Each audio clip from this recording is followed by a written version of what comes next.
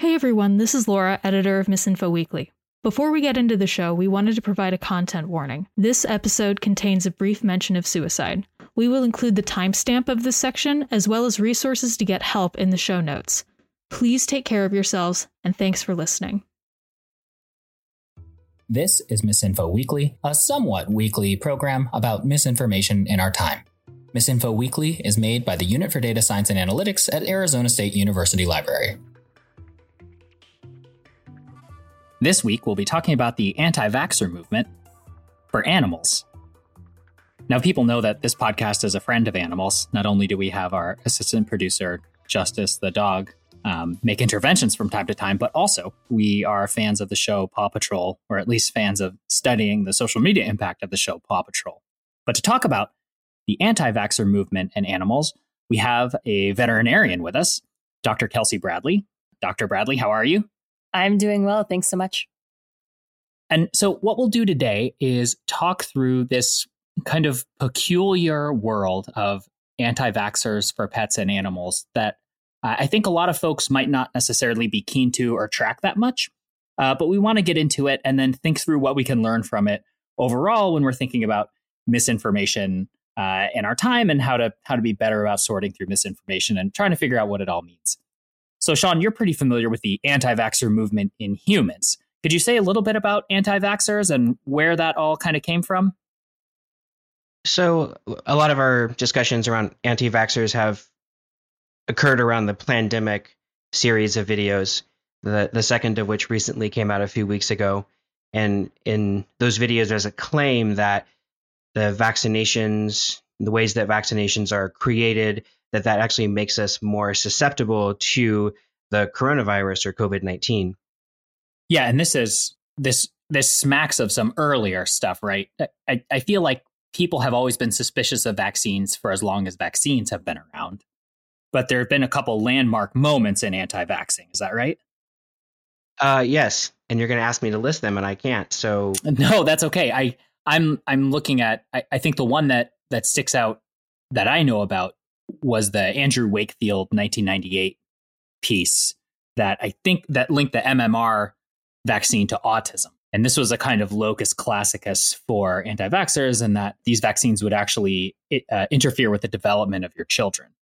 And this is the sort of famous Lancet paper that was retracted, correct? Oh, yeah, that's right. That's right. I had forgotten that it was published in the Lancet. The Lancet is becoming really, really popular now with it's publishing a ton of COVID-19 articles. I did not appreciate that was actually published in the Lancet. They probably don't want that publicized so much now. Yes, so that was a retracted article. And then anti-vaxxing since that time kind of picked up steam with celebrities. What else can you say about kind of anti-vaxxing over the last 20 years? Well, in the Lancet article and this link of vaccines to autism, just even though the paper has been retracted, this theory just refuses to go away. It continues to recirculate, and we see that theory kind of recirculated and twisted around with COVID-19 and the Plandemic videos too. And there's also around some religious communities, we've seen outbreaks of measles and such, say at Disneyland, for example, because of children that weren't vaccinated visiting Disneyland. So in general, the anti-vaxxer community uses a lot of the same techniques that we've discussed in the past around the circulation of misinformation, around presenting some pseudoscience, presenting anecdotal evidence, and discarding actual scientific evidence, and then also continuing to circulate sort of previous scientific information that's now been corrected or updated, and using that as a basis to say, well, vaccination is problematic because, see, they were wrong with this Lancet study, and so that means we shouldn't trust them. So in some ways, it's kind of playing both sides of it. We trust the scientists. We trust one scientist and them being retracted or disgraced. It's actually evidence of their credibility, but we don't want to trust some of the other science.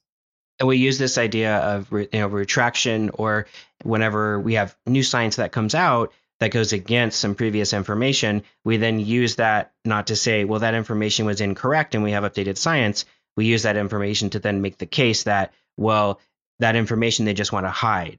that information was actually correct, but it's sort of too costly to pharmaceutical companies, or the truth, they don't want that to be out there. So that was retracted, not because the science has been updated and the science was wrong at that moment in time, but because it's a conspiracy to hide the actual truth to the public. Right.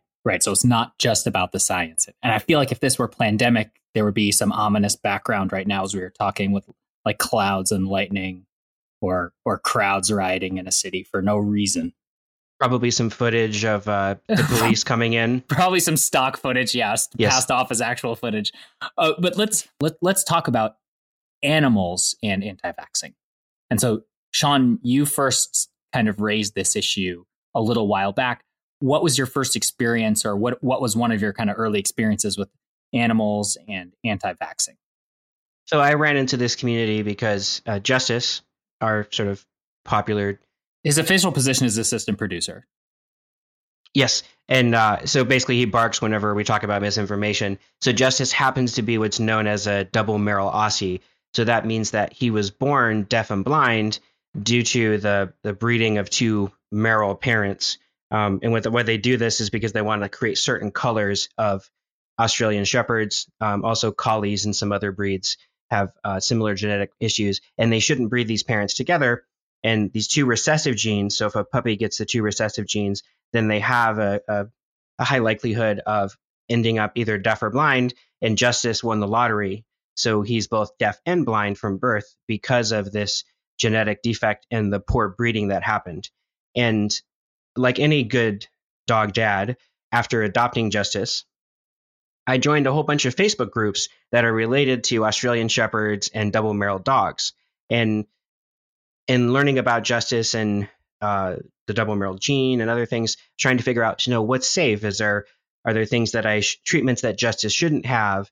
Are there vaccinations that Justice shouldn't have? And those kinds of things. So in these communities, there are some folks that they bring out this argument that, these dogs are very susceptible to chemicals, so you shouldn't put any chemicals in their bodies. So they can't be vaccinated for rabies. They can't have heartworm medication because that might harm them. They can't take flea medication because that also might harm them. And so this was my first entry into the dog anti-vax community, which I was surprised was very similar to some of the arguments. They're not exactly the same, but some of the arguments that are used in the human anti-vaxxer community. Oh, okay. So, and this is an interesting question because it's one of those things where I don't know if people who are anti-vaxxers for animals actually go to the doctor. But Dr. Bradley, do you encounter people at your hospital who are anti-vaxxers for their pets, or do you think they tend to lay low and you might not ever see them? I think that in general, anti-vaxxers for animals, and specifically companion animals, are not as prevalent as anti-vaxxers for humans.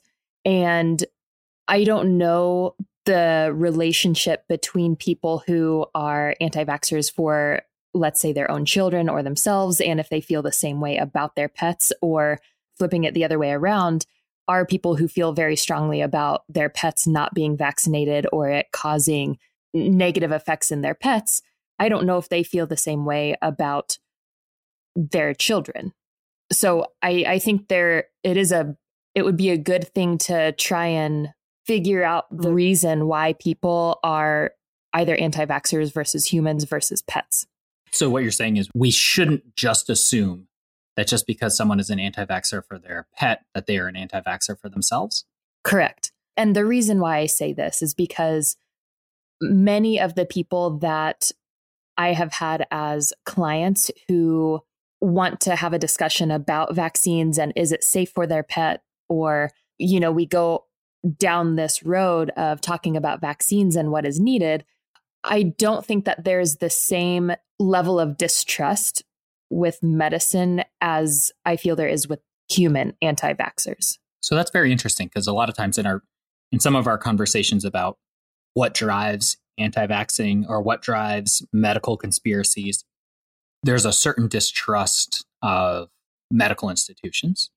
But if I'm hearing you right, that people don't view medical institutions for people in the same way that they view medical institutions for animals. They don't just see them all as the same thing necessarily. Yeah, I think that there is a general trust with the public towards veterinarians. Many of the discussions that I've had with clients, they come with an open mind and they genuinely have questions about if this will harm their pet or not. I think a lot of the people who decide not to vaccinate their pet, it is for a reason other than distrust in the vaccine. So what would be some other reasons that someone would think that way? I would say a lot of it comes down to their pet's interaction with other animals or other people. For example, this is mainly true in cats. Many people who have cats are, their cats are inside all of the time. They aren't boarded or groomed or anything. I still think that there's a benefit to vaccinating them against certain diseases, but they may not feel the same way. In some ways, there are a host of sort of potentially kind of complicated reasons why someone might come to you and say, well, wait, do I really need to vaccinate my cat or my dog? Because they're not worried about their dog or cat getting autism necessarily from the vaccine, right? That's true. I would say most of the time when people are asking about vaccines, they are coming to the conversation with finances on their mind. So it seems like there's, in some ways, two halves of the pet anti-vaxxer world. And I hesitate to even label them as the same. But it sounds like there's some base level skepticism of vaccines sometimes expressed by clients who are trying to do the best thing for their dog or cat. And then it seems like there's some other stuff going on out there where they might not ever come in to see the vet at all. I would say that's true. And I think that, to your point just a minute ago, Sean, I have had conversations with people about vaccines in animals causing autism. It is not extremely common, but it is interesting to note that the study that vaccines cause autism that was debunked, that you guys mentioned at the beginning of this episode, does sometimes spill over into the pet world, which is interesting because autism is not a disease that we recognize in dogs. Yeah, and we have, just looking through a couple different Facebook communities without calling them out by name, it's not uncommon to see hundreds of thousands, if not 1 million likes or followers for this kind of content. And sometimes it seems like it comes in a couple different forms.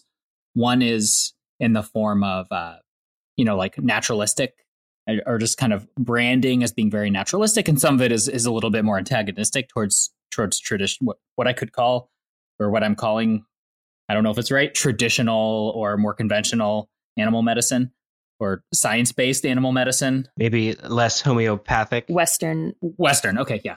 Let me read a couple things to you, Dr. Bradley, and see what your response is. This is from a very popular website.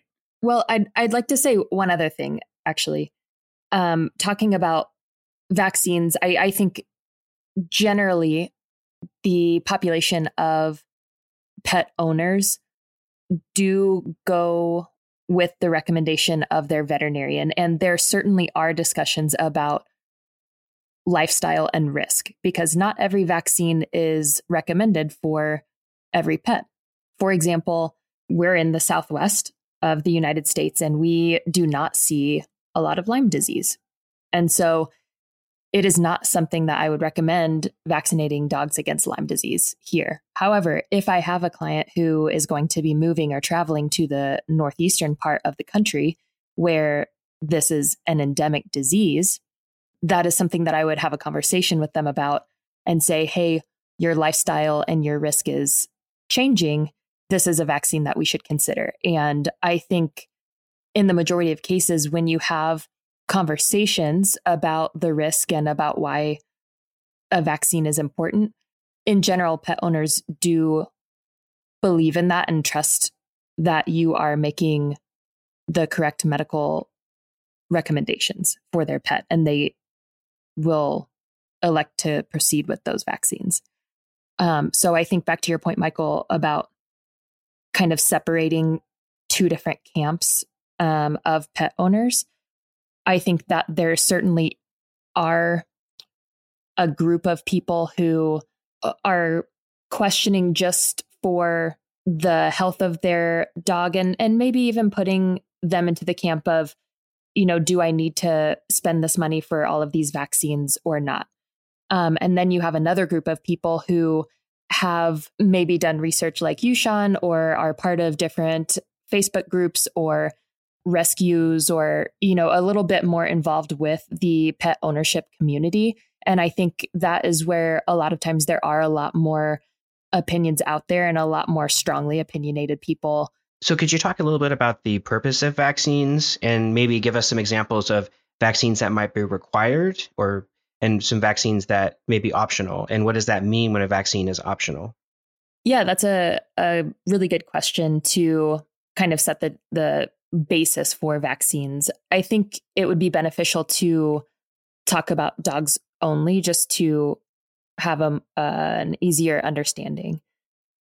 In dogs, typically you have core vaccines and then vaccines that are considered lifestyle.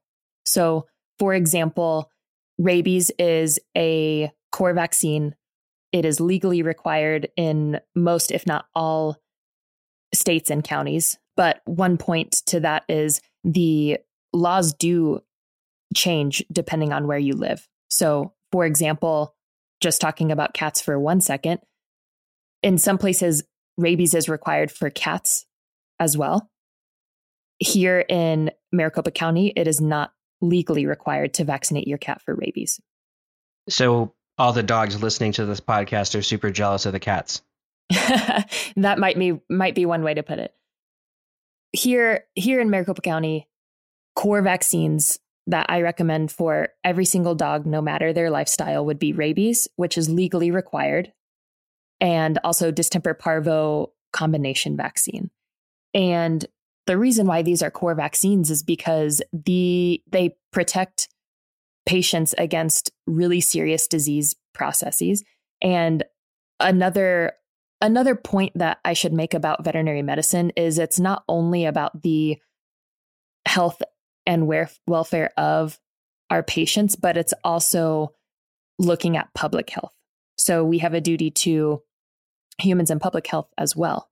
And so rabies is one of those things. It is a very serious disease for any animal, but rabies is oftentimes legally required because of the public health impact that it can have if many of our pets are not vaccinated against rabies, and it could spread to humans.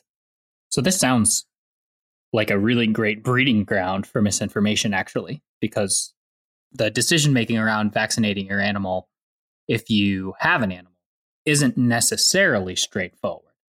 That it may vary from state to state or from region to region, and that some of these are optional, some of them are not. And then you're dealing in some other factors like the actual industry of veterinary medicine that people may have one orientation to or not. And this is something that we're going to see in some of the Facebook posts and articles that we'll talk about a little later. But it sounds like a tricky decision to make where you don't always have the best information and not always know where the best information is. Because I think sometimes people, and this shows up in the material we'll talk about, they assume that veterinary medicine has a motive to make money, and that motive supersedes the motive to care and for public health. And so it seems like put those factors together and you actually have a really interesting opportunity for misinformation. I mean, Michael, do we really have any problems? We have Google and then we have WebMD for pets. I mean, that's why do we need veterinarians, right? It's Dr. Google, actually. That's Dr. Google to you. Okay, fair enough. Yeah, I mean, there's all kinds of opportunities here because when anyone gets an animal, there isn't just a really straightforward guide for how to take care of them. I mean, one exists, but people don't always have access to that, and that's oftentimes mediated by different institutions that they may or may not trust or know where to look. And so I think it's important to talk about those core vaccines that are very serious for the pet and possibly their owners as well. And then, Sean, like you were saying, there are certain vaccines that may not be recommended for every patient. And so the easiest one to talk about would be Bordetella, which is against the bacteria Bordetella, which is one of the organisms that can cause kennel cough in dogs.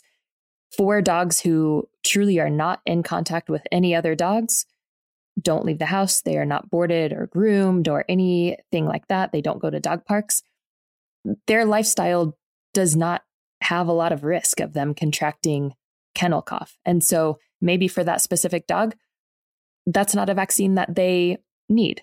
And that is not a health risk to their owners if they are not vaccinated against it.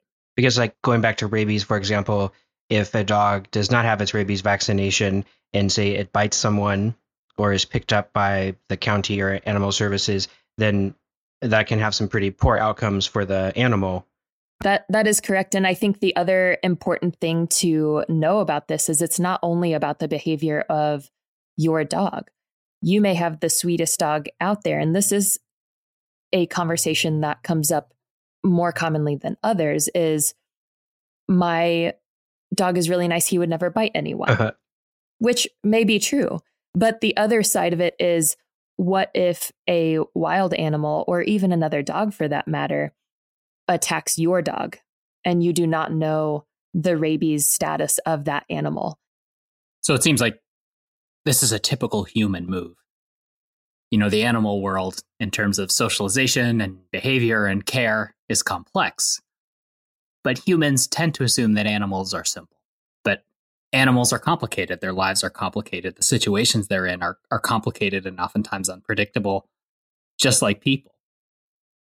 Sure. I think that there are many different things that go into decision-making around vaccines and lifestyle as well. Well, boy, have I got some material for you then. No.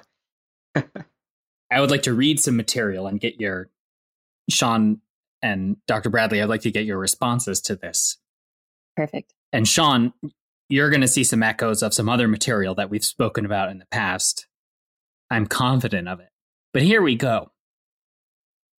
Our dogs are in the midst of an epidemic.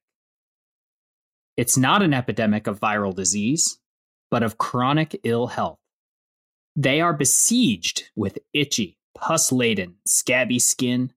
Vomit and diarrhea are the norm.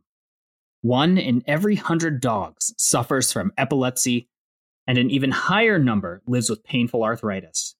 Allergies are also reaching epidemic proportions. Dogs are becoming allergic to life. Now, that is the first paragraph in a 20-paragraph essay. Dr. Bradley, Sean, your thoughts?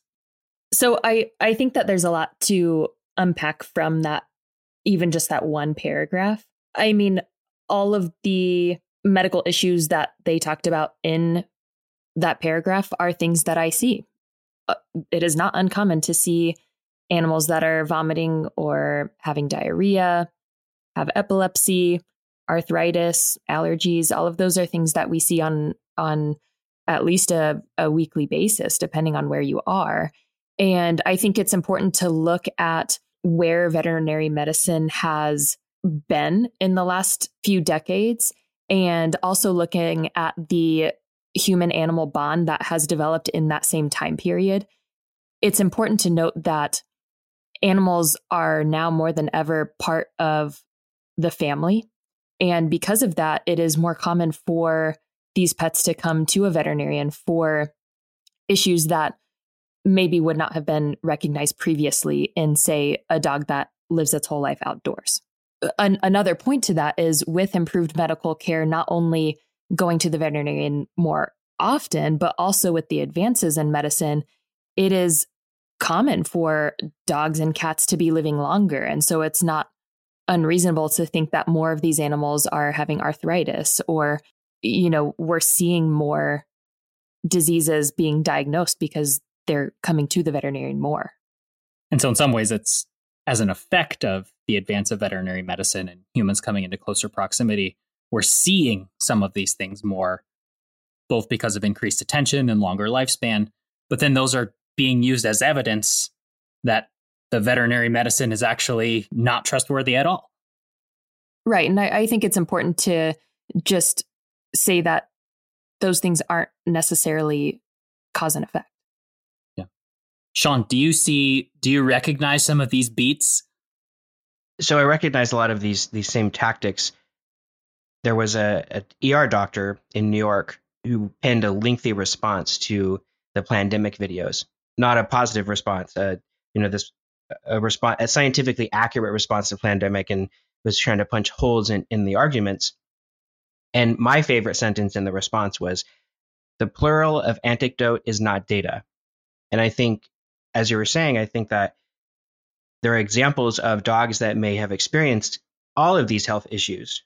But just because one dog has a reaction or one dog has a health issue, that doesn't mean it's related to a vaccine. That also doesn't mean that that entire cluster is what every dog is going to experience. It's, these few outlier experiences that have this sort of fear appeal, especially to dog owners, of, I have this, my dog received a vaccine, then 24 hours later, my dog passed away. And then everyone is, that's responding to that is like, oh, we just need to, this vaccine caused it, when, it could have been completely unrelated to the vaccine. Or someone leaves out the dog wasn't even receiving a vaccine at the time and just passed away for other reasons. But we've sort of created this story of anecdotes that we've joined together that actually aren't related.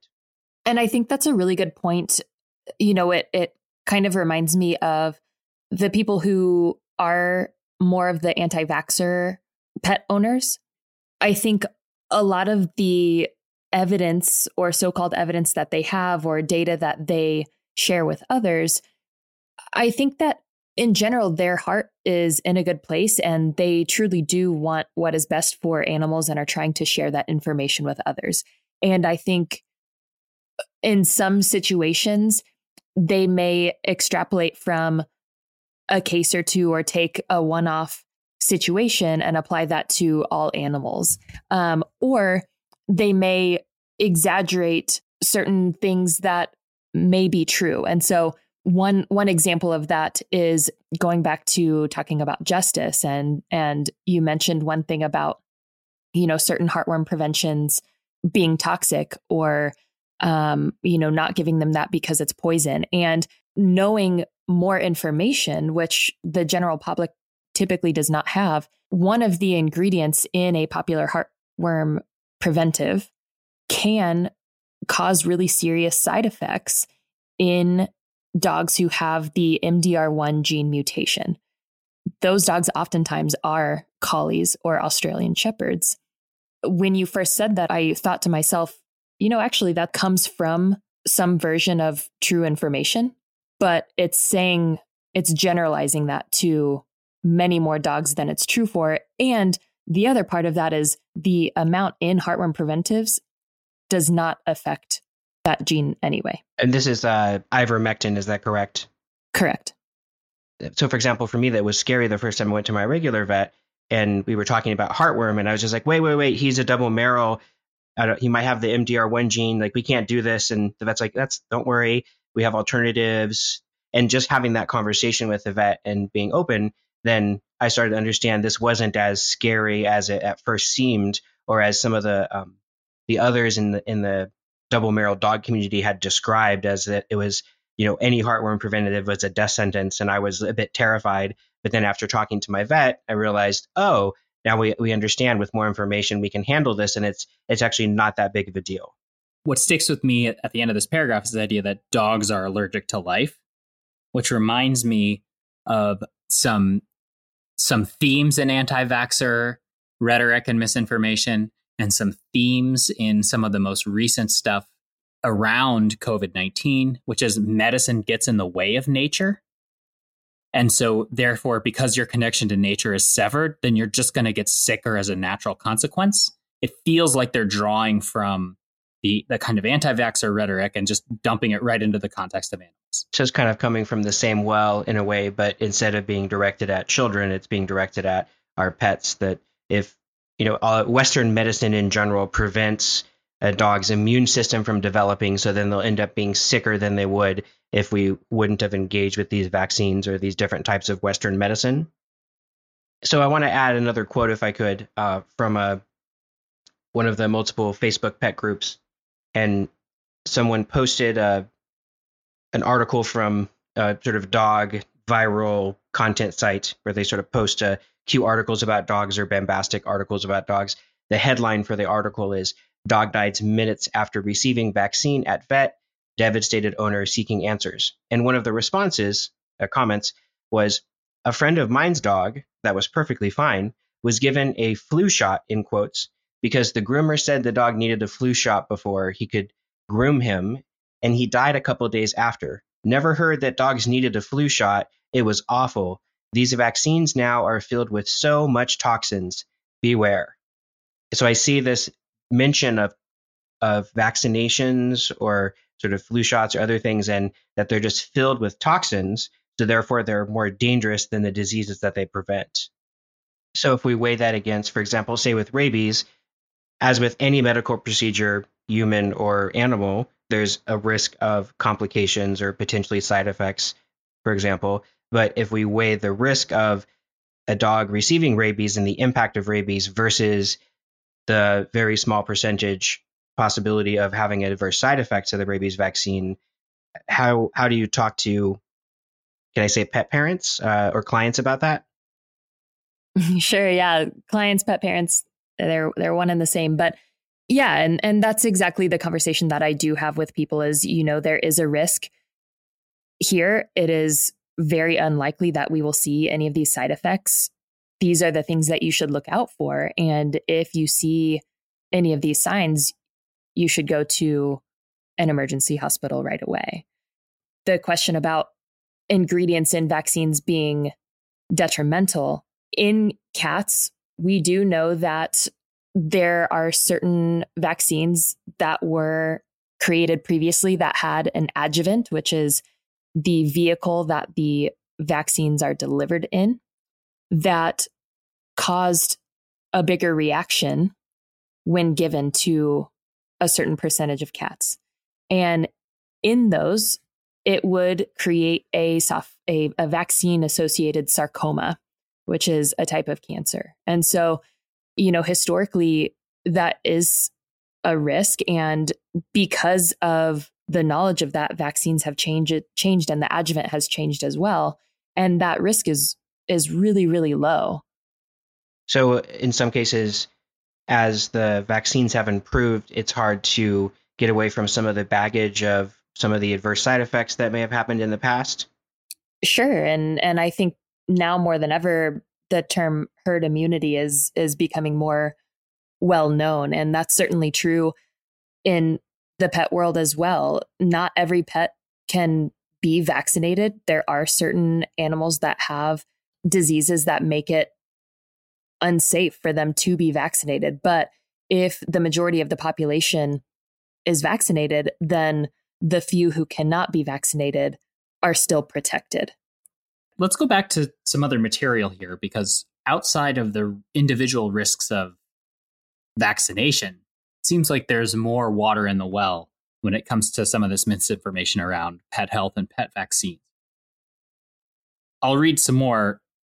I'm back on Facebook now, and here's some more material. How long will your dog live? Probably not as long as you're hoping. Banfield Pet Hospitals report the average lifespan of a 20 to 90 pound dog is just over 10.8 years. That's not very long. Look, if your dog is suffering from allergies, diarrhea, joint pain, or diabetes, it's not your fault. It's because your vet has been taught that drugs and chemicals are the path to good health. He believes this because his education is sponsored and taught by the people who sell pet foods and drugs. Don't let your dog be a victim of greed. It's time to take back control of your dog's care. It's time to return him to natural health. I think it's pretty remarkable that there is a distinctly masculinist, populist, anti-authority message here. Just talking about animals. So, right. And the dogs do not escape whatever compound of like populism, resentment, anti-science is kicking around the internet. This seems to me to be a manifestation of some of the same stuff. And I've seen this in other areas too, similar to like when people are discussing dog food, people are discussing, going to different vets, corporate versus holistic vets or those kinds of things. I've seen a lot of those arguments. And I guess we could also say, I guess dogs inherit the political beliefs of their pet parents too, maybe in a way. So folks are kind of pushing those issues onto their animals as a way to continue to deliver that in, wider and wider communities. Yeah. And there's this idea that, all dogs are male, all clients are male, and all veterinarians are male.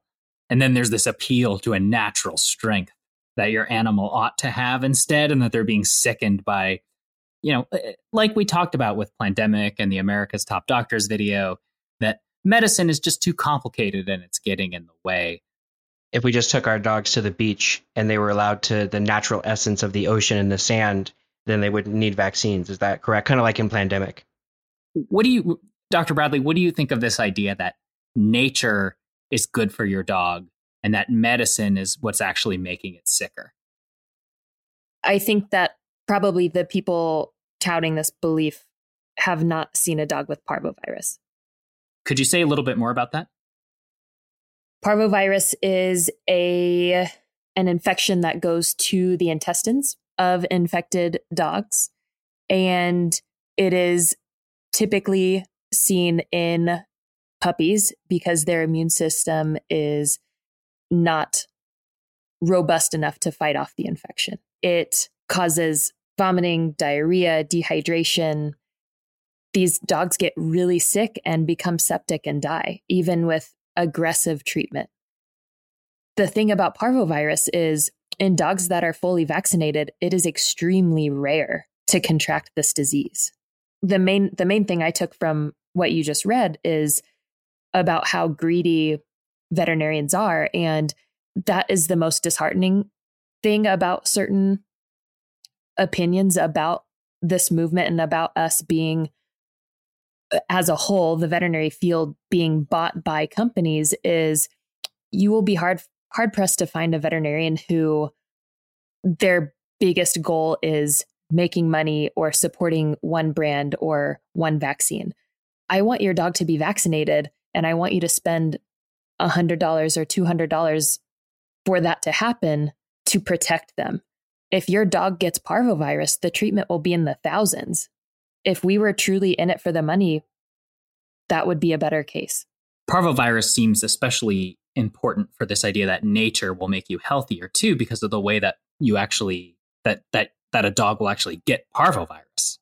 So parvovirus is fecal oral transmission. What that means is that an infected dog will pass parvovirus in its feces, and another dog who comes around and sniffs or licks this feces, or even is licking around or sniffing in the dirt years after this parvovirus is laid into the ground, they then become infected. So the idea of actually sending your puppy outside could literally make them sicker just by their contact with the outside, because the outside is laced through with virus particles? Correct. I'm just having a sad parvo dog moment in silence. Sorry. As I volunteer at the shelter, a local shelter, and we see puppies with distemper, we see dogs with heartworm, with advanced heartworm that sometimes we're unable to treat, and when we can treat it, it isn't a really fun process for the dog. It's very lengthy. So I think of the fact that heartworm preventatives, regular interaction with a veterinarian, and these vaccines are ways to prevent a lot of pain and cruelty that happens to animals that don't receive that care. So for me, I see a veterinarian as an advocate for me and my animal. So I find it kind of confusing whenever folks are saying that a veterinarian is trying to, push these services. And I think your point that, well, actually, if I wanted to make money, a vaccination is actually much cheaper than the treatment of some of these illnesses. I think that's a point that a lot of folks that are reading this sometimes online and being like, oh, my vet bill was so expensive. They don't realize that you're actually saving them money by these vaccinations rather than trying to, wait and if something happens, and then that treatment would be much more expensive. If you're going after veterinarians as being profiteering off your animal's health, then it kind of fundamentally misunderstands why most veterinarians go into veterinary medicine in the first place. Like, I don't think if we had focus groups or broad surveys and asked veterinarians why take on, so many years of schooling and so much student debt, like physicians, and then go into practice, they would say it's part of my scheme to overcharge customers and make as much money as possible. There are paths of less resistance to just make a bunch of money other than victimize your dog. And one thing I'll add on to that, just as a little plug and a little off topic, part of this thought process that vets are in it for the money and we don't care for the animals is really detrimental on the profession as a whole, and compassion fatigue, which is becoming more well known in recent years, but I think still not something that the general public realizes, is suicide in the veterinary profession is higher than other professions. And a lot of it has to do with what you were just talking about, Michael. The guilt placed on veterinarians and veterinary staff by pet owners, saying that we're just in it for the money, when oftentimes the amount of debt that they have is very high. So in some ways, you get the worst of both worlds. You get a ton of self-sacrifice, a ton of effort put in, and also a ton of distrust, or not a ton, but oftentimes distrust or misunderstanding of the industry. And at the same time, being exposed to, on a day-to-day basis, an awful lot of suffering on the part of animals. Right. Not to mention the urine and poop and other kinds of things that you probably experience on a more than daily basis. Don't forget about anal glands. How could one ever? Yes, we can't. How do you ever get that smell out? That's probably a different podcast episode. Well, let's take not too hard of a turn, but I would like to go through rapid fire, just a handful of cures put out there by some anti-vaxxer pet groups, and then Dr. Bradley, get your kind of rapid fire reaction. So are you ready? Okay. Yep. So a raw Baltic amber necklace for the treatment of fleas. I can't say that I even know what a raw Baltic amber necklace is, but I don't think that would work. Slippery elm as a general cure-all. If there's a product out there claiming it can cure many ailments, it probably doesn't cure any. Coconut oil would be in that camp. All right, berry powder. Never heard of it. Yogurt. I mean, yogurt has some probiotic properties in there. All right. There's one that I also want to look at for a second. I feel like with the amber, I was thinking, welcome to Jurassic Park, like with the amber necklace house. Or if you've ever been to Russia, in the Hermitage, there's a room where the walls are made of pure amber, like inches thick, like basically pieces of amber slate. It's kind of crazy. I bet there aren't any fleas in there. I guess not. I mean, that would be an interesting test. I wonder what about amber causes fleas to want to go away. I would buy a rare amber necklace if it kept the scorpions away. Or right now the crickets and sewer cockroaches, but that's a different conversation. Yeah, that's just garden variety summer in Arizona. What about a raw diet? Or let me specify. Is a raw diet a substitute for a vaccine? What do you think about the idea of a raw diet and an organic diet being a substitute for vaccination? I actually have not heard of that before. There are plenty of people who do recommend or have their own pets on raw diets for a variety of reasons. Raw diets have the same risks to dogs as it does people. There's still the risk of things like salmonella, and not only to the pet, but, to the pet owners. Many people like getting kisses from their dog. And if your dog just got done eating raw food, they can probably transmit something to you. Like yum. Oatmeal baths. So oatmeal baths can be beneficial in hydrating skin. Sounds good. But you couldn't use an oatmeal bath, say, in lieu of a rabies vaccination. Oh, no. What about liver tonic? Are you reading like a snake oil salesman from the 1920s or something? No, I'm just reading Facebook posts off a kind of natural anti-vax pet. Like Dr. Magic's Magic Liver Tonic? And I feel like there's a double standard, right? Should I give the name of this magazine that I'm reading some of these remedies off of?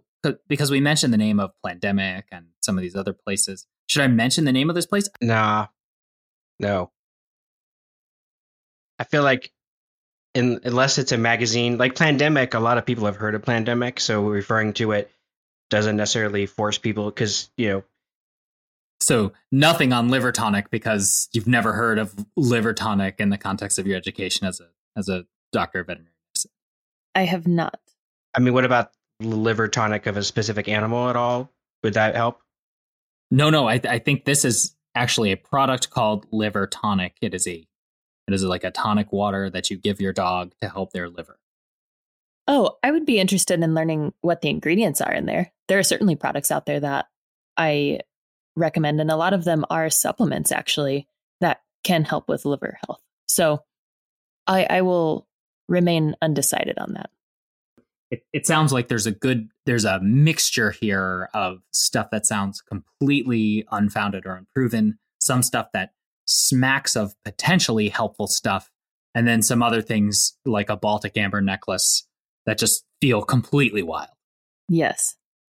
So what do we make of all of this about there being a robot? Like The Guardian in 2019 had a really interesting article about anti-vaccination in pets, where they interviewed veterinarians, and they described it as a serious risk for the animals because the animal's health is put into jeopardy because of the human belief systems.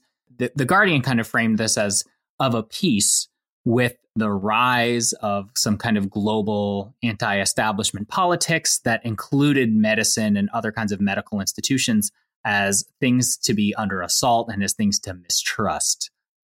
When we think about the presence of pet anti-vaccination and these kinds of thoughts, where do you think the connection is, Sean, with some of the things that we've been talking about with this podcast? Why is it important for people out there, if they don't own a dog or a cat or any other kind of companion animal, why is it important to think through anti-vaccination movements or anti-vaccination ideologies? Why is it still important to pay attention to this for an hour-long podcast, for instance?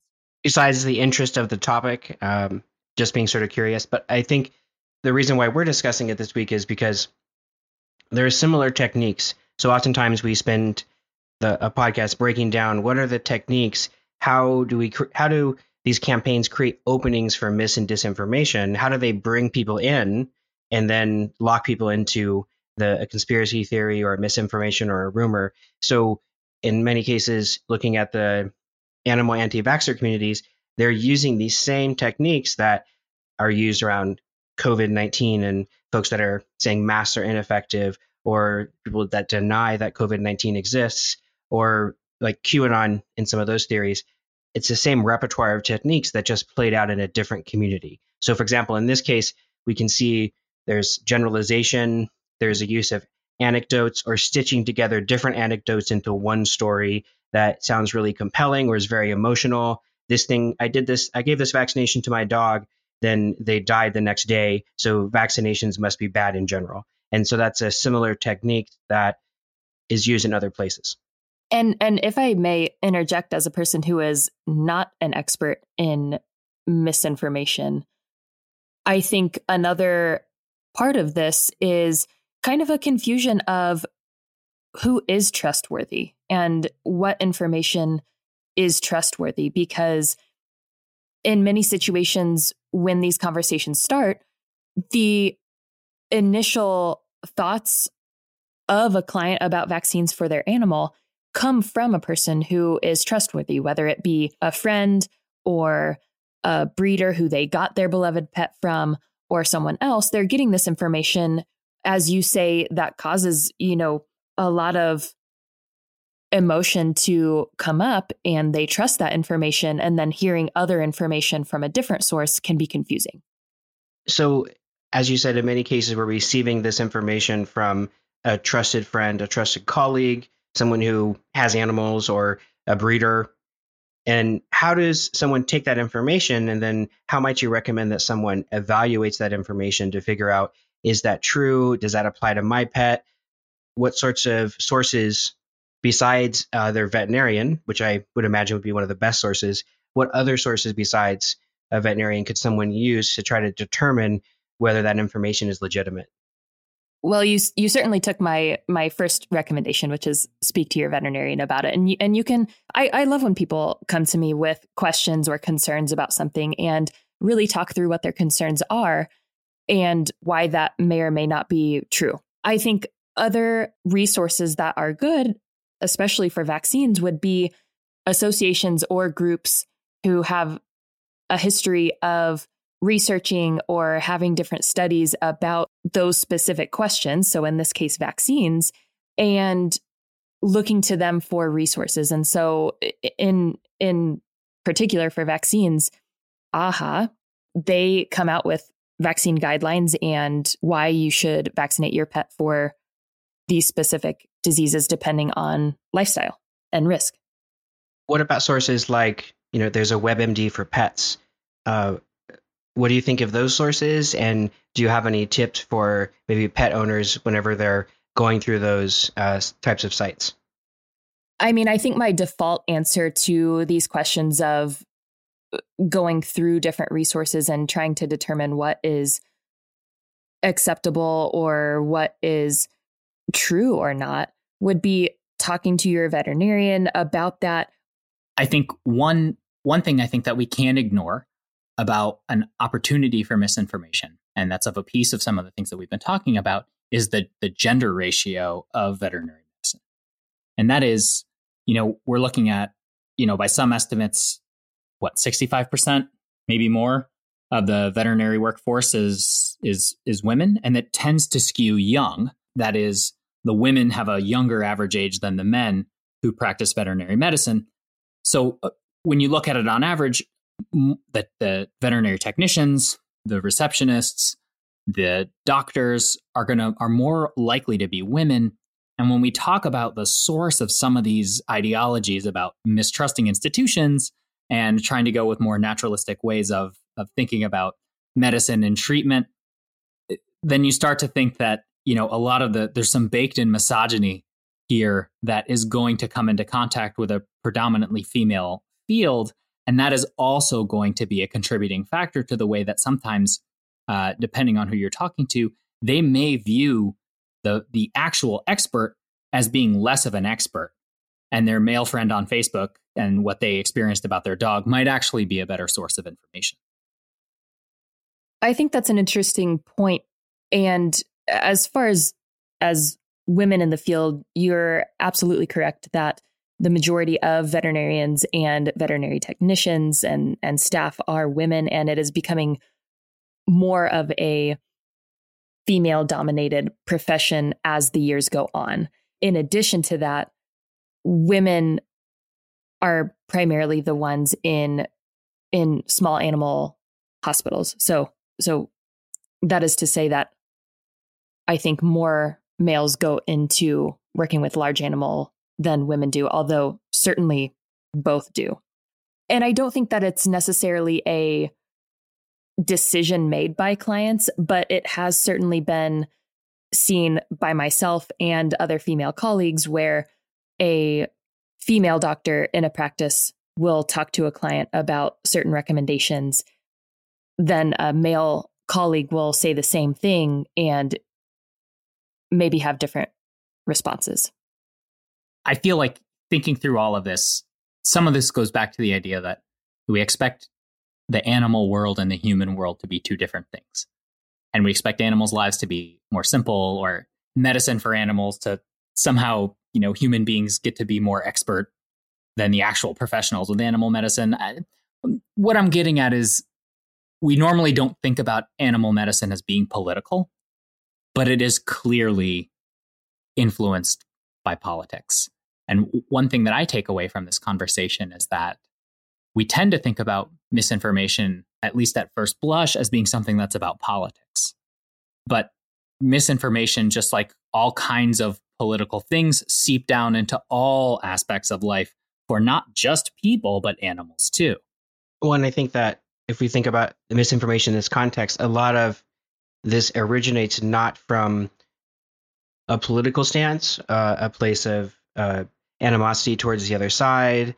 A lot of this originates from a care that people have of their animals, and also a fear that if they choose the wrong treatment plan, that they're going to have some sort of detrimental effect to their animal. And then so reading these stories that folks will find online about, well, this information is correct, this information isn't correct, but none of those contributors, like in a Facebook group, are veterinarians, then you end up, everything kind of goes off the rails because everyone's feeding into their fear of, well, don't do that because it'll hurt your animal. So don't do that because it'll hurt your animal. And then we're left at this, vaccines are toxic and are going to kill your animal, rather than they're actually really safe with low side effects.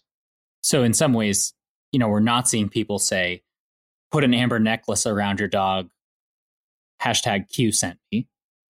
Instead, what we see are people who really want their animals to have a good life, but that combination of care plus maybe a little bit of ignorance, plus some skepticism about certain institutions, those things add up to a lot of misinformation around animals. A great way to sum up what I just said, yes. All right, so any kind of final thoughts as we round out this conversation? I guess I would like to say, I think in general, many clients and pet owners out there, exactly like you said, they want the best for their pet and want to do everything that they can to keep them as healthy as possible for as long as possible.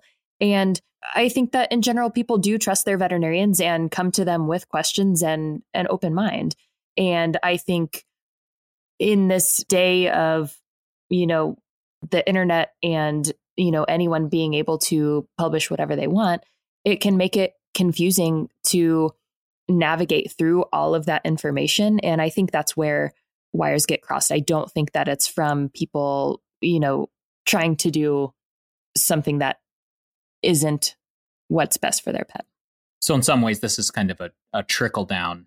There are certain effects of actively political misinformation campaigns like Plandemic that just end up trickling down into other kinds of spheres, to the point where some of the people influenced by this stuff or some of the core ideas aren't thinking malevolently necessarily, but they are affected by it directly or indirectly. Just they don't consider themselves soldiers of a particular cause directly linked to kind of explicit political forces. Dr. Bradley, thanks so much for joining us today. I think this was an amazing opportunity to discuss misinformation in a different context, and also see some techniques in a potentially less political environment where a lot of this misinformation actually comes from a fairly loving place where people want their animals to have happy and healthy lives. But in that search, there's a lot of confusing information that comes out that can be difficult to sort out, or can be very emotionally challenging for pet owners to hear sad stories and then be concerned, if I do the same thing, it's going to happen to my pet. Yeah, I think that's exactly right. And it's been really fun to think about this in terms of veterinary medicine. It's not something that I typically think about on a day-to-day basis. So thanks for having me. For questions or comments, use the email address datascience@asu.edu. And to check out more about what we're doing, try library.asu.edu/data.